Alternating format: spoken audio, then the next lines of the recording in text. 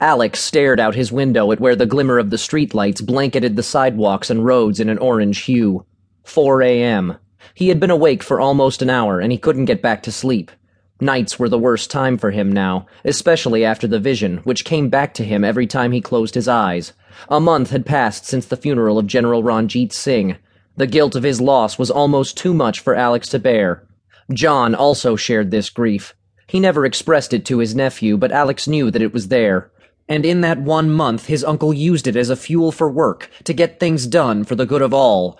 John didn't sleep anymore. He was constantly at his office or at the moon, where a large weapon was being constructed. The rebels were not told of its contents, nor was Alex for that matter. Only the generals and scientists knew of it for the time being. It irritated Nicholas to be kept in the dark, but John assured him that it was nothing personal. "How personal could you get?" Nicholas had scoffed at Alex last morning over a cup of coffee, as if the latter were the one who had made the decision. "You know who's behind it, don't you?" Alex had asked, immune to Nick's aggression. Gerard.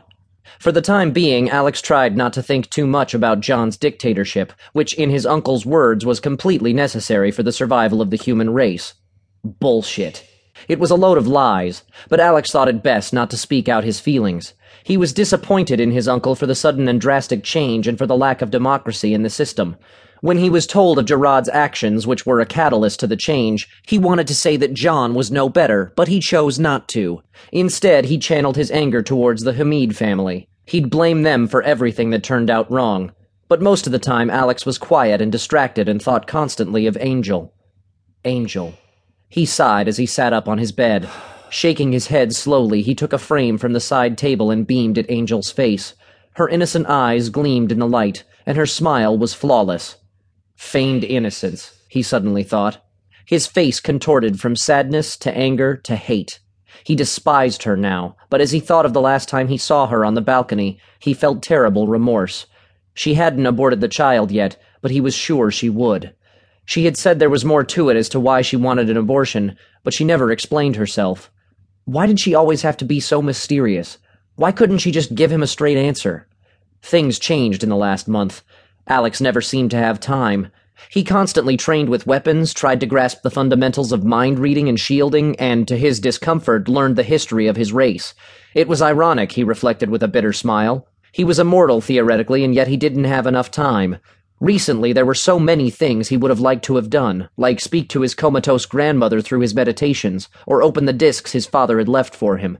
Because of his busy schedule, these things were left for another day, a day that seemed like it would never arrive.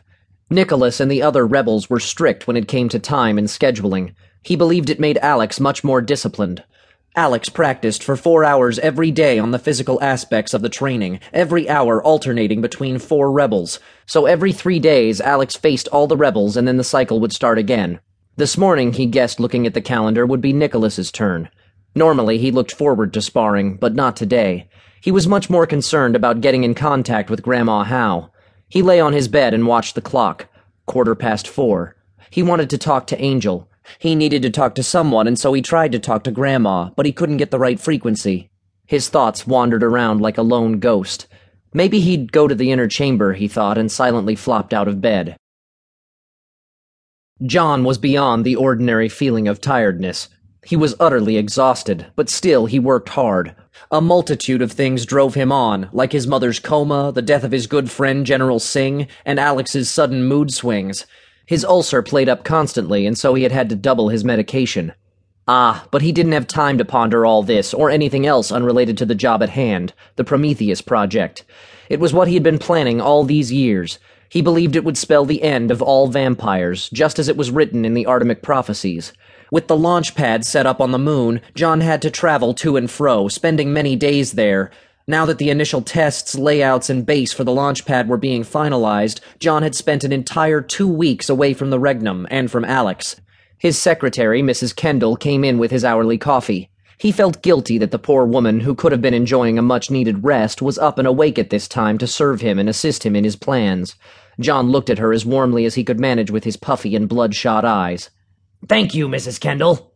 She smiled, and he wondered for a moment whether he should say it or not. "You may leave for the night, rather the morning."